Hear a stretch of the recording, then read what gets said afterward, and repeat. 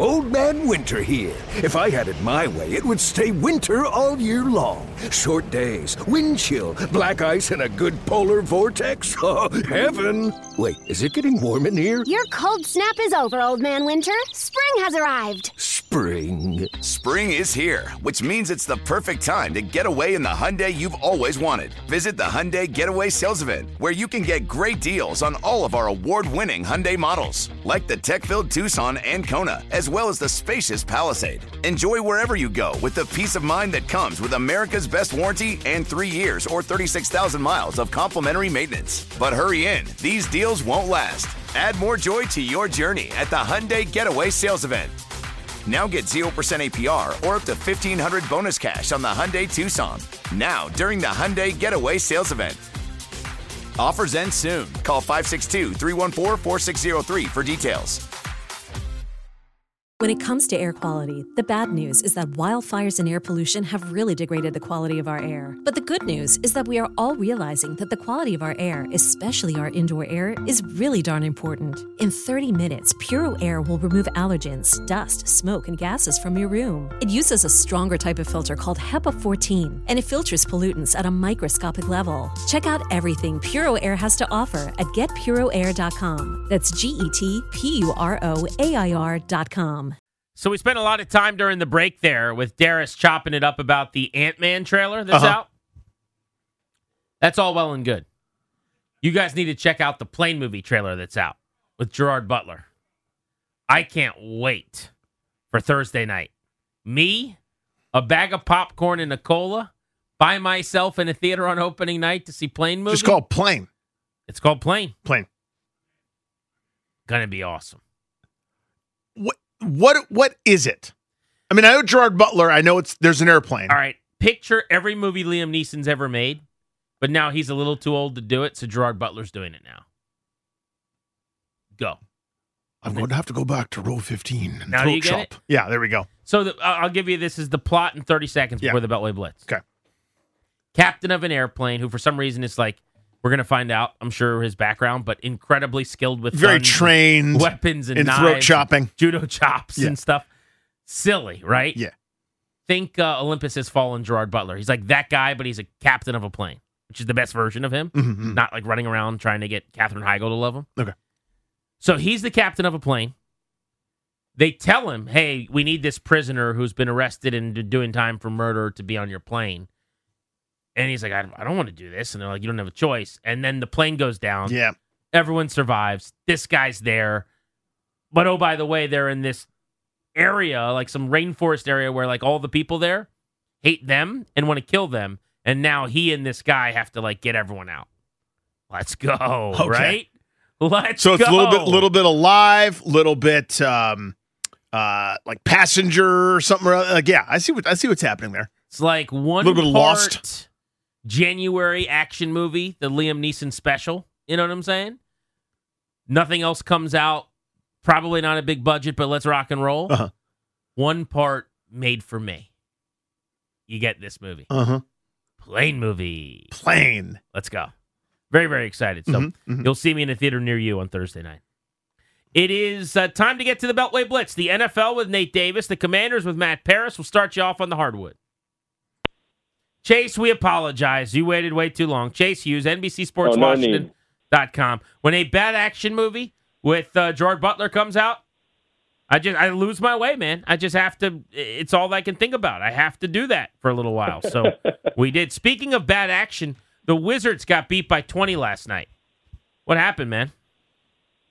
Well, they didn't name you Sportscaster of the Year for nothing, so I understand. Congratulations on that, by the way. Thank you very much. That's kind of you to say. I appreciate you. Sure. So last night the Wizards went up against a Pelicans team that was missing Zion Williamson and Brandon Ingram, their top two scorers, yet the Wizards could not stop them on offense while the Wizards were on defense. The Pelicans got super hot in the second quarter. C.J. McCollum was unstoppable. I mean, some of it was just him beating good defense, but really the Wizards shot themselves in the foot with turnovers. They had 20 turnovers last night that originally showed 39 points off turnovers in the box score.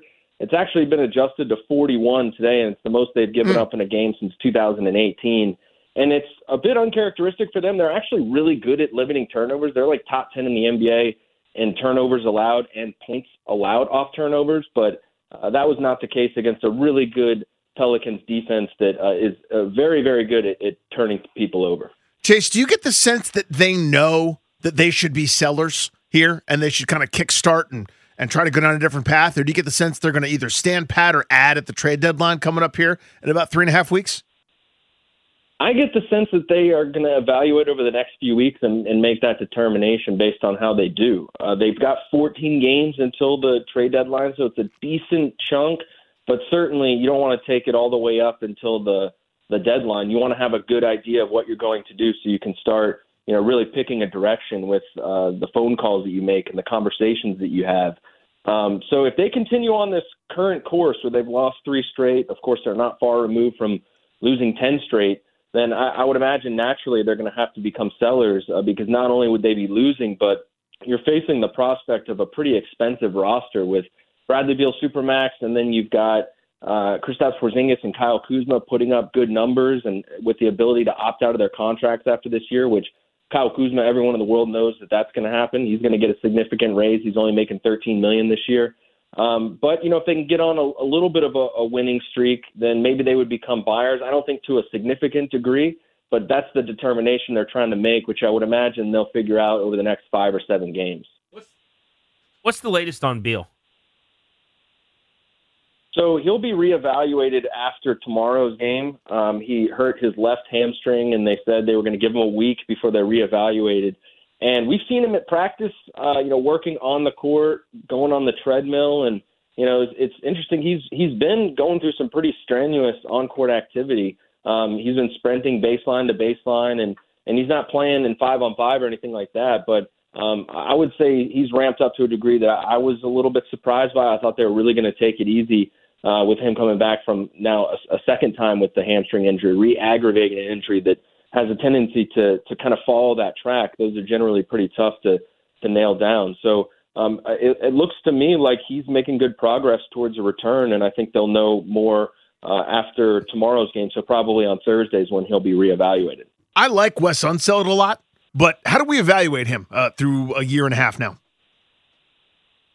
I mean, you could still see that there's a learning curve for him. I think on one hand, he's done a nice job, balancing Beal, Porzingis, and Kuzma and getting those 3 guys to buy in with a pretty equal share of the offense. But, of course, they had the 10-game losing streak, and you could point to injuries. He mentioned injuries today when I asked him about, the first half of the season. But I also think that a great way to evaluate a head coach really in any sport is what happens when injuries occur, because they are going to occur. Can you keep the ship afloat? Can you have your team carry on like nothing's changed, like no one's missing? And the Wizards haven't been able to do that. Now, their defense has improved recently, so maybe over the course of the year, as they're healthier, they'll see better results. But certainly right now, it's not a position the Wizards would like to be in. It was definitely a disappointing first half of the year, and of course that reflects directly on him. Chase Hughes, always outstanding. Thanks for the time, buddy. We appreciate you. Absolutely, guys. Anytime. See you, bud. You got it. All right, let's keep it moving on the Blitz.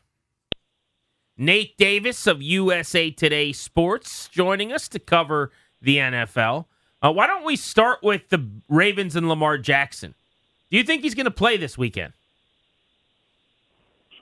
I mean, Grant, I think it's a better question for John Harbaugh, who doesn't seem to know the answer to that either. So, I mean, yeah, I'm not going to pretend I have any insight on that one. It seems like it's the great mystery around the league right now. But I mean, I'd also say that at this point, what does it matter? I mean, he hasn't played or practiced in 6 weeks, so I don't know if it's fair to expect him to come in and save this team. Even if he's able to suit up.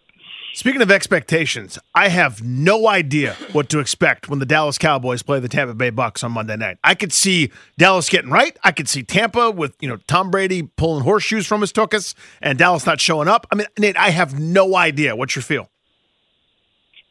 Yeah, Danny, I think the NFC is pretty much wide open, and that's a game. That game, I think, is a good microcosm. I think what did Jason Garrett tell us? Dallas has lost 4 or 5 on grass. They lost to the Bucs earlier this year. They're 0-7 all time against Tom Brady. So there's a lot of, incremental little stats and data here that tells you that they could have trouble here. But, from what they've done on the field, I mean, they just haven't played well the last couple of weeks. They haven't been generating pressure, which is the way to beat Tom Brady. And then there's the issue with Dak and the interceptions in 7 straight games and 15 on the year, against a defense that can get after you. So, I mean, there's plenty of evidence to say that they can lose this game. They found a way to lose playoff games and not be in the playoffs for 27 straight years. So, I mean, there's a mountain of evidence to say, yeah, this may not go well. By kickoff, the first of the 6 games this weekend is likely to be the most lopsided betting line. San Francisco already a double-digit point favorite hosting the Seahawks. Any reason to believe Seattle can give the 49ers a run? We think that's going to be worse than Buffalo and Miami? I guess it's possible that it won't. I guess I haven't ruled out the idea that maybe Tua can play, but if it's Skylar Thompson, then you're right. It'll be that one. Yeah. I mean, either way, those games both look like you're pretty safe going with the home team. But I mean, I think either way, too, particularly for people that are, looking at the entertainment value of these games. I think you always got to be careful of ruling out, intra-divisional matchups. And, and the 49ers have handled the Seahawks both times this year. I think a collective 48-20. But they lost 4 in a row to them previous to that. But Geno Smith never played in a playoff game. Neither has Brock Purdy. So, I mean, there's some unknowns on that one. Seattle's lost 4 or 5 playoff games on the road. And the only time that they won one was in that stretch was when Carson Wentz was knocked out in the game that the Eagles had to play Josh McCown. So, I don't think there's a lot of reasons to think that Seattle will win this game, but I wouldn't dismiss them out of hand either. I mean, they've got some weapons there, but it does look like a pretty bad matchup for them, particularly since they've got the worst run defense in the playoffs, and then the 49ers have a ton of guys in that backfield that can run through you. Nate, thank you as always, buddy. Appreciate the time. Thank you, guys. You got it, my friend. Hit that Commander sounder for me. I got that there. Somebody, Matt Paras, Washington Times. Matt, do you think there'll be any changes to Ron Rivera's coaching staff? Oh, well, J.P. Finley's just reporting that Scott Turner and the Commanders have agreed to part ways. I'm still trying to track that down myself, but that would kind of confirm everything that today's press conference was headed toward. Ron Rivera was very terse when it came to Scott Turner and the job that he did in 2022. So it seems like things have been headed this way for a while, and that would be a big shakeup. Yeah, so let's react to that. That is the breaking news here this moment, as you just said, and that is JP of our midday shows saying that the Commanders are parting ways with Scott Turner. If that is, in fact, what's happening, what do you make of that? Yeah, I think this is kind of headed this way for a while. You had Logan Thomas's wife come out on Instagram and complain about her husband's lack of targets. Now, social media posts aren't enough to sway the decision. But look, Washington's offense regressed heavily in 2022, despite bringing in what they believed was an upgrade at quarterback, despite drafting a wide receiver, a productive rookie wide receiver, and adding to the run game with Brian Robinson. And frankly, they just haven't scored enough points in his 3 years as tenure. They rank 25th, 23rd, and 24th. That's just not enough to get the job done, but I'll be interested to see whoever Washington hires. Rivera and Mayhew talked a lot about this run-first identity that they want to have, and how successful can that approach really be going forward. Man, I'm way more bothered by this, I think, than most people are, but I'm really annoyed at this idea that they always wanted to be this run-first physical downhill team, yada, yada, yada. Then why did you go get Carson Wentz, and why did you draft Jahan Dotson in the first round? Why did you draft the defensive tackle in the second round that has nothing to do with the run game? You know what I mean? I think that's like you're going down my leg and telling me that it's raining. It drives me crazy.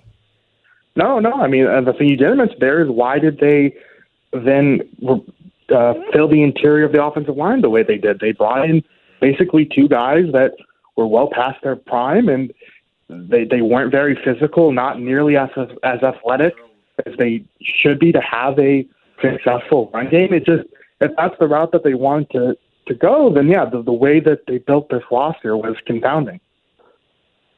Matt Paras, Washington Times. Again, if you're just joining us, the news out of Ashburn is that the Commanders will be moving on from Scott Turner as offensive coordinator.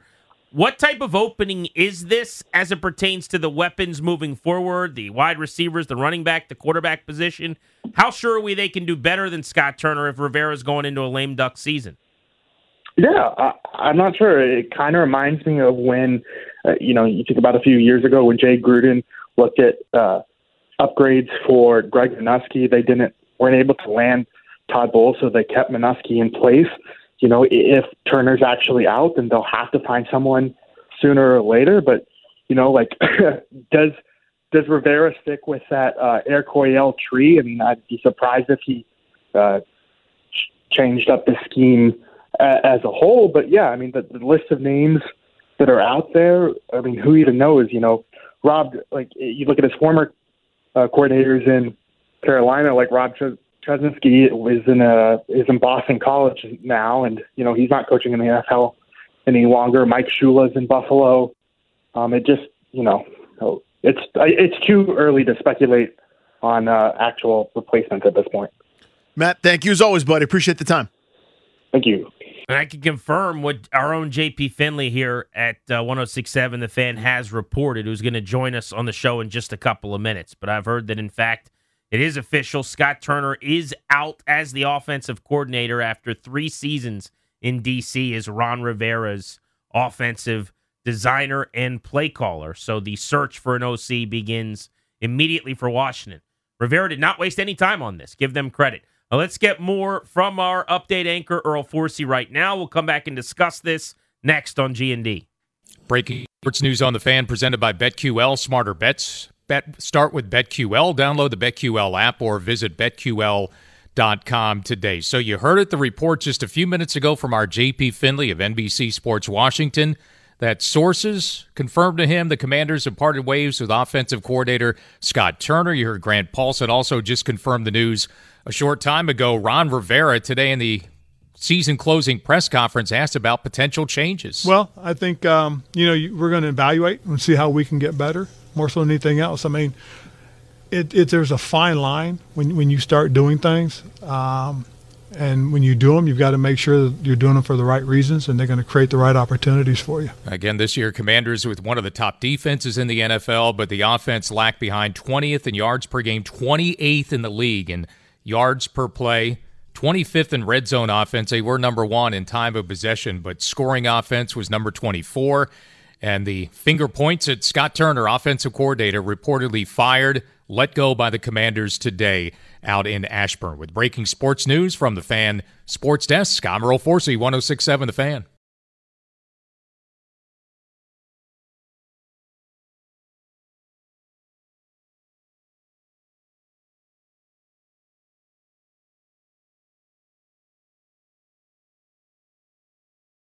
And how did you think Scott Turner did as offensive coordinator this year? I think Scott did his job, did the things that he tried to do, and, we're going to self-evaluate and go through that process. That's Ron Rivera. We're Grant and Danny. Welcome back. You're listening to The Fan. The breaking news right now we're reacting to is Scott Turner's dismissal after 3 years as offensive coordinator. I don't get excited about and will never be happy about guys losing their job.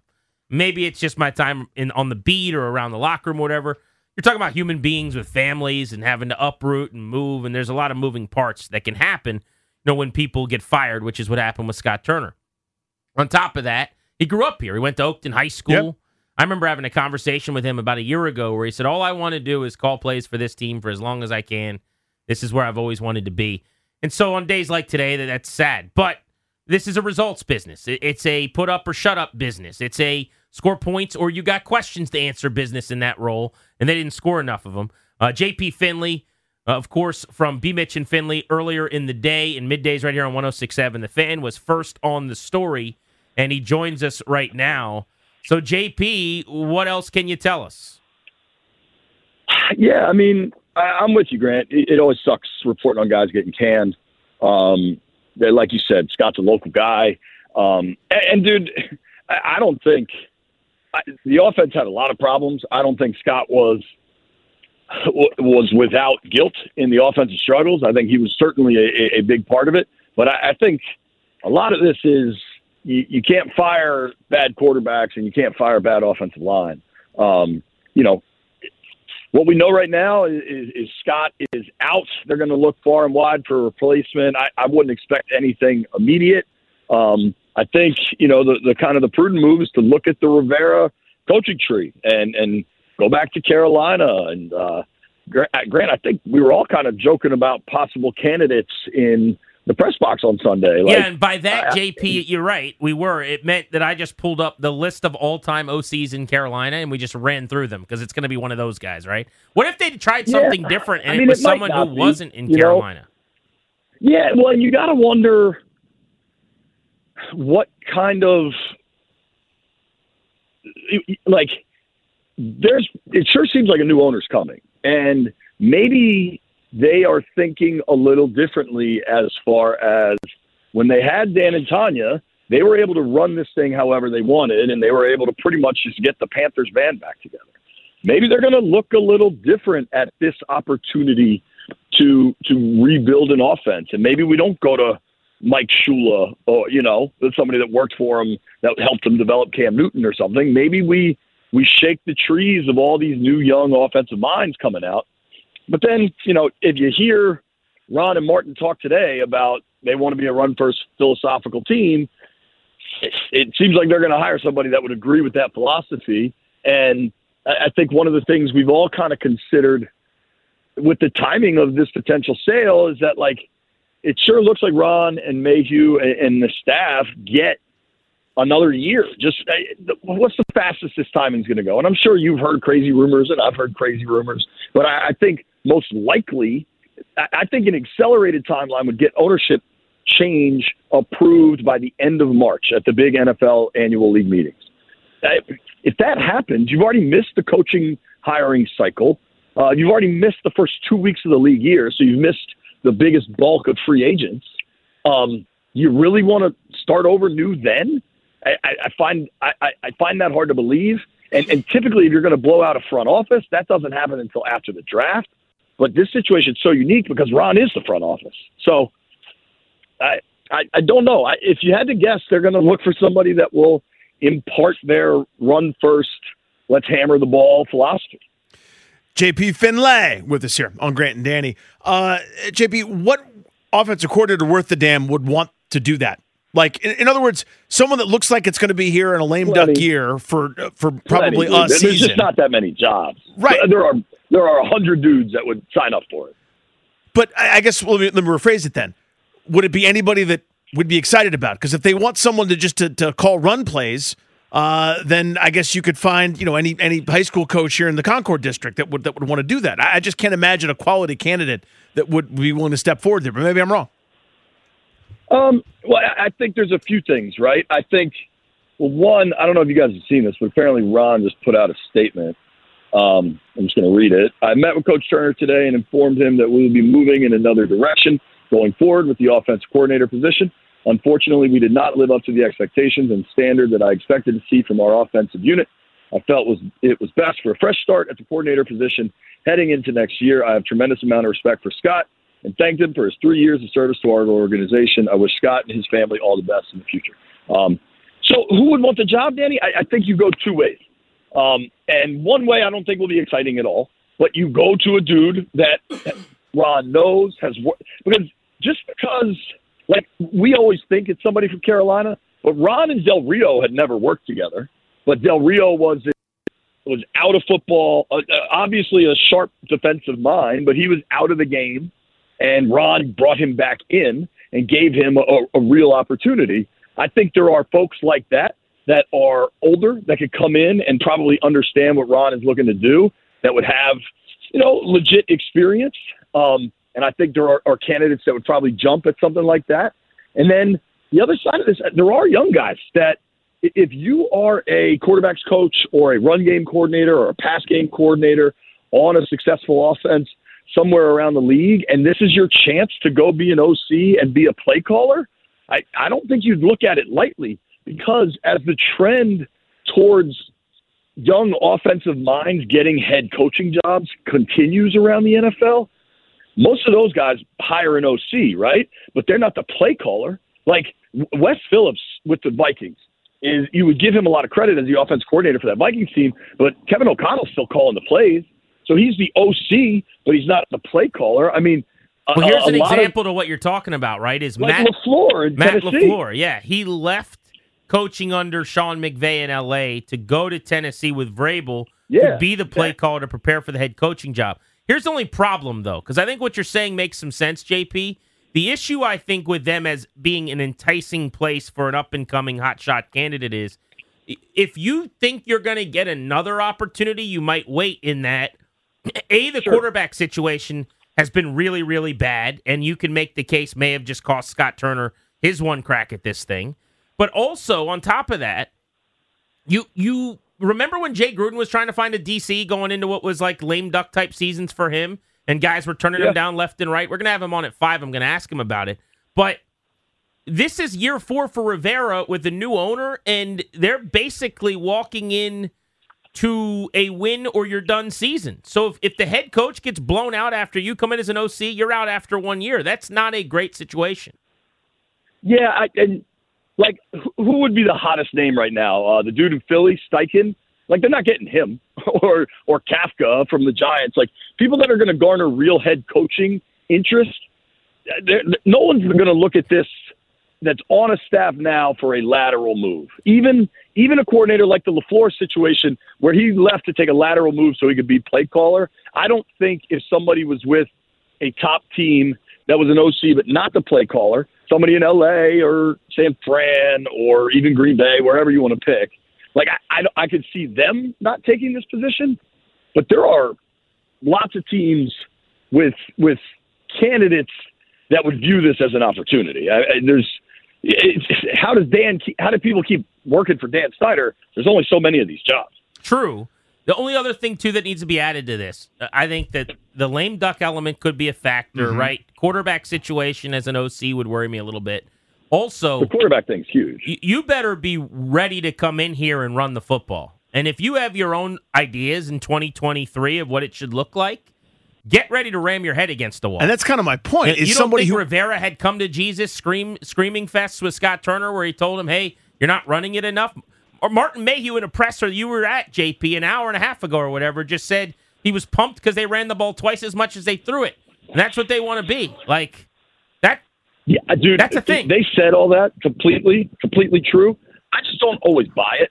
Like, when they traded for Carson, it was because he's got this big arm and we got all these receivers and we can't wait to open it up. After they score in the opener? 30, 29 28 against Jacksonville, and Carson went for, say it was 340, whatever it was.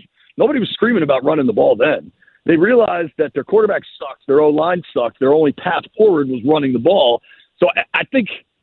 Is their quarterback going to be better this year? I mean, is it going to be Sam Howell? I think he'll be better than Wentz was. No, sure. but that's not what I'm saying. My point is, it could be a 5th-round pick getting his second career start in the first. Totally. Not in week 18. I guess my point is, they're not going to be slinging it around. They're saying this run the ball stuff. I'm not entirely sure I believe that. What do you make of? Sorry, they JP. change what they say all the time. No, you're good. No, but I would say the proof's been in the pudding. I mean, they've run the ball more than a 1936 offense since about week 5. Now, if your point is it's because they hate their quarterbacks, that could be true. I mean, they handpicked those guys, but that could be true. So let me ask you this, JP. Going back to before this game this weekend, where I think we all got surprised by how well they played. They dominated the Cowboys. But before then, you saw Sam Fortier's story. You see this pulse of so many different players speaking about this. People with knowledge of the play calling speaking about Scott Turner. I don't get the sense, and again, by all accounts, a good dude, but I don't get the sense that he was tremendously well supported in the organization. Does it feel, just your thoughts on that, but B, it feels like he's kind of like the scapegoat right now for this underachieving group? I think both parts could be true, Danny. I imagine all of us grew frustrated with the offense and the play calling. And was there any sort of, did stuff that was happening early in games set up play action or some variation of something late in games? And were you setting something up in week 4 to reuse in week 7 and make defenses second guess themselves? Like, I think kind of those big picture questions were there about the play calling. And I think they're legitimate. And then, I think the Giants game, they got away from the run, period. And they shouldn't have. regardless of what era the offense was, they were gashing the Giants on the ground, and they just stopped doing it. The second Giants game at home where, Robinson's hitting him for 7 yards a carry, and he gets 4 carries in the second half of that game. So then you go to San Fran, and you're going up against a top defense. But the Browns game, is my understanding, they've worked on a game plan all week. About halfway through the first quarter, they realized, or somebody realized, that the quarterback's not going to be able to do this, and they just chucked the game plan out of the window. I think that bothers people. Like, what are we working on all week if we're not going to stick with it, right? So, yeah, I this one isn't a surprise on a lot of levels. I think, there maybe are some players that look forward to new play calling. To the scapegoat question, I think there's probably some of that. I mean, team hasn't performed. You were 7-5. You finished the year 8-1. Your offense is 24th in points, 20th in yards, and just the eye test, it never really worked. Like, something's got to give, and I think in this situation it was Scott.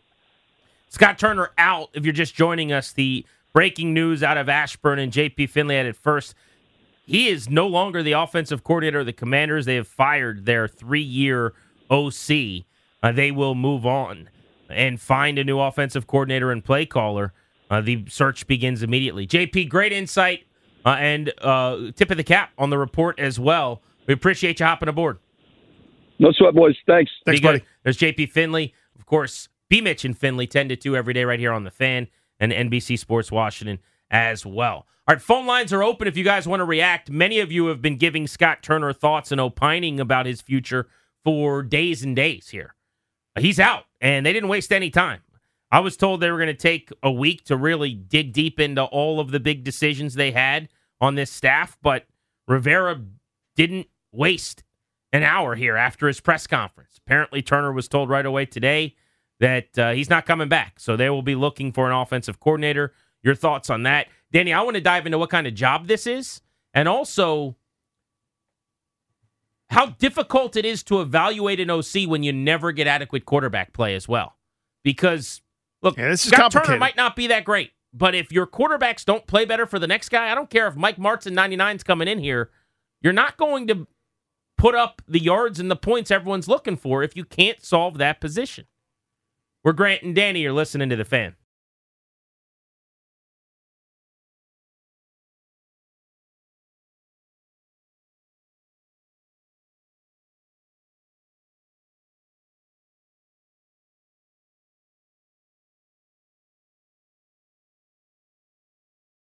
Jay Gruden joins us in 13 minutes on Grant and Danny.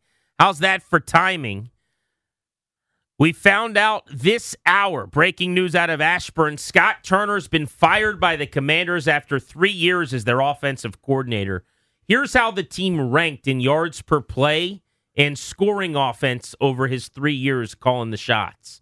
2020, they were 31st and 26th. 2021, they were 21st and 24th. 2022, they were 28th and 24th.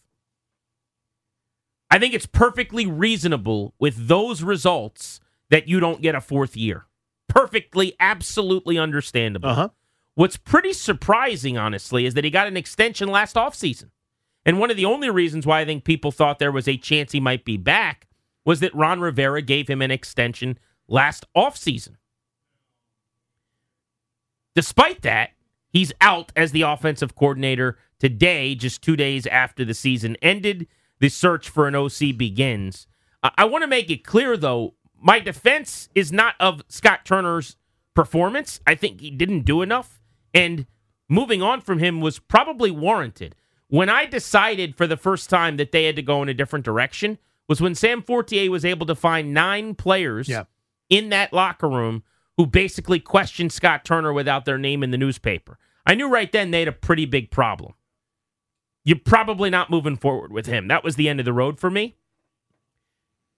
I would also say, though, that there is not a play caller in this league who is not going to look a lot worse with bad quarterback play. Not an excuse.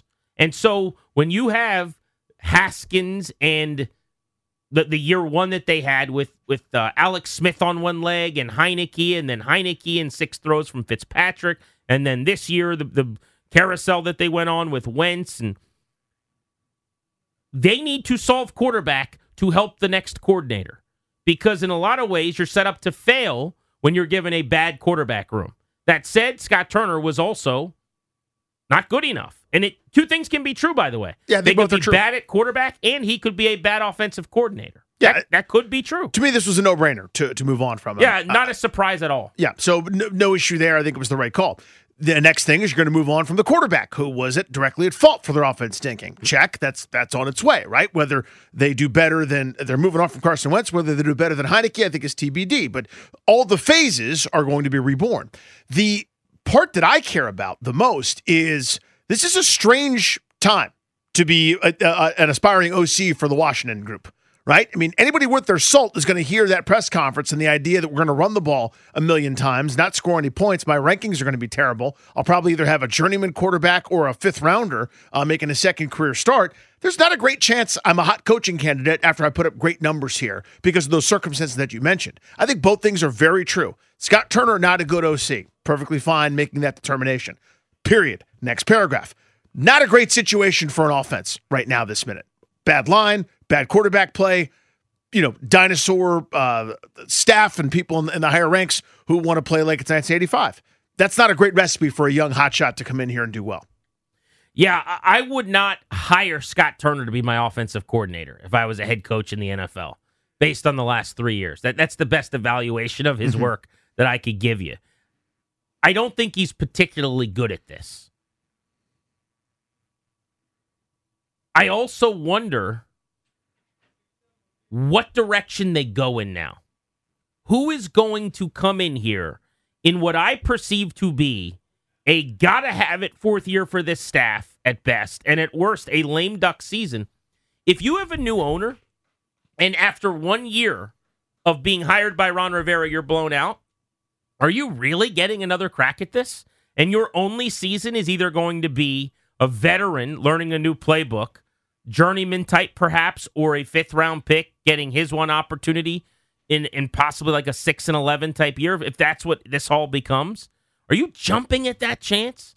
I really believe this ends up being an older name. One of Ron's buddies. Kicked around the block for a while, like a Pat Shurmur kind of guy, or a Mike Shula, who was the OC with the Panthers when they went to the Super Bowl with Cam Newton, who I think's in the Bills organization right now. Like, to me, those are the types of calls they're going to be making. Here is what I think is the best news of all of this, though, is doesn't this give you some hope that maybe they'll be able to do whatever they want this offseason and be aggressive and go out there and make moves? Because think about it. Scott Turner was under contract already. That was already someone that you paid. You didn't have to worry about spending that cash necessarily.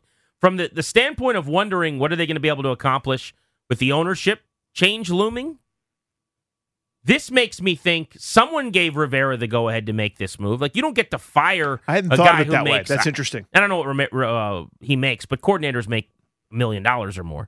Like, are you really going to fire an offensive coordinator and go hire another one? You're paying out the rest of his contract after an extension and going and getting somebody else to do that job, probably make similar money. Someone had to say, yeah, go ahead, no problem. That's Dan and Tanya Snyder right now, or that's whoever's pulling the strings maybe who's going to be next. But that gives me some hope that maybe they'll be able to actually make the moves that they want to. I hadn't thought of it from that angle, but that's an astute point. I mean, to me, this was set up. As soon as I had the feeling this was coming, then I saw Sam Fortier's article over the weekend, and I go, well, I see the playbook here. This is, we're going to blame that guy. Never mind who decided on who the quarterback was going to be. Never mind who made the call to go from one guy to the other guy. Never mind the brain trust that assembled this offense that wasn't very good in these circumstances that weren't going to lead to good offensive results. Don't worry about that now. Don't worry about the man behind the glass. Scott Turner's fault. And that's how we're going to go forward. I hadn't thought of it from the you got to get the green light from somewhere type angle. That's interesting. You guys should line up now because we're going to get to the calls on this, and we'll get them in the order of you guys waiting here at 800-636-1067. Your reacts to the big breaking news that Scott Turner's out after 3 years with the Commanders as their OC. But also, what about that point? Do you feel better about Washington's ability maybe to make moves this offseason as far as the ownership sale after today, knowing that Ron Rivera wanted to make an OC change and they made it? Jay Gruden is next, right here on Grant and Danny on The Fan. We all agree that reducing carbon emissions is a good thing. And once again, Toyota is leading the way. We hear a lot about fully electric vehicles, and Toyota has them, with more coming in. But we also know a BEV is not for everyone, whether it's because of cost, range, or concern about finding a charging station when you need it. Plus, the raw materials used to manufacture batteries are limited. Enter Beyond Zero, Toyota's vision for a carbon-neutral future. In vehicles and in manufacturing plants, too, in the years ahead. The materials used to make just one long-range battery for an EV could be used to make batteries for 6 plug-in hybrids or 90 gas-electric hybrids. That's why Toyota's position today is electrified, diversified, empowering you to choose how to reduce your own carbon footprint with the vehicle that's right for you, a hybrid, plug-in hybrid, or battery EV. So shop, learn more, and get details at toyota.com/beyond0. Toyota, let's go places. Why?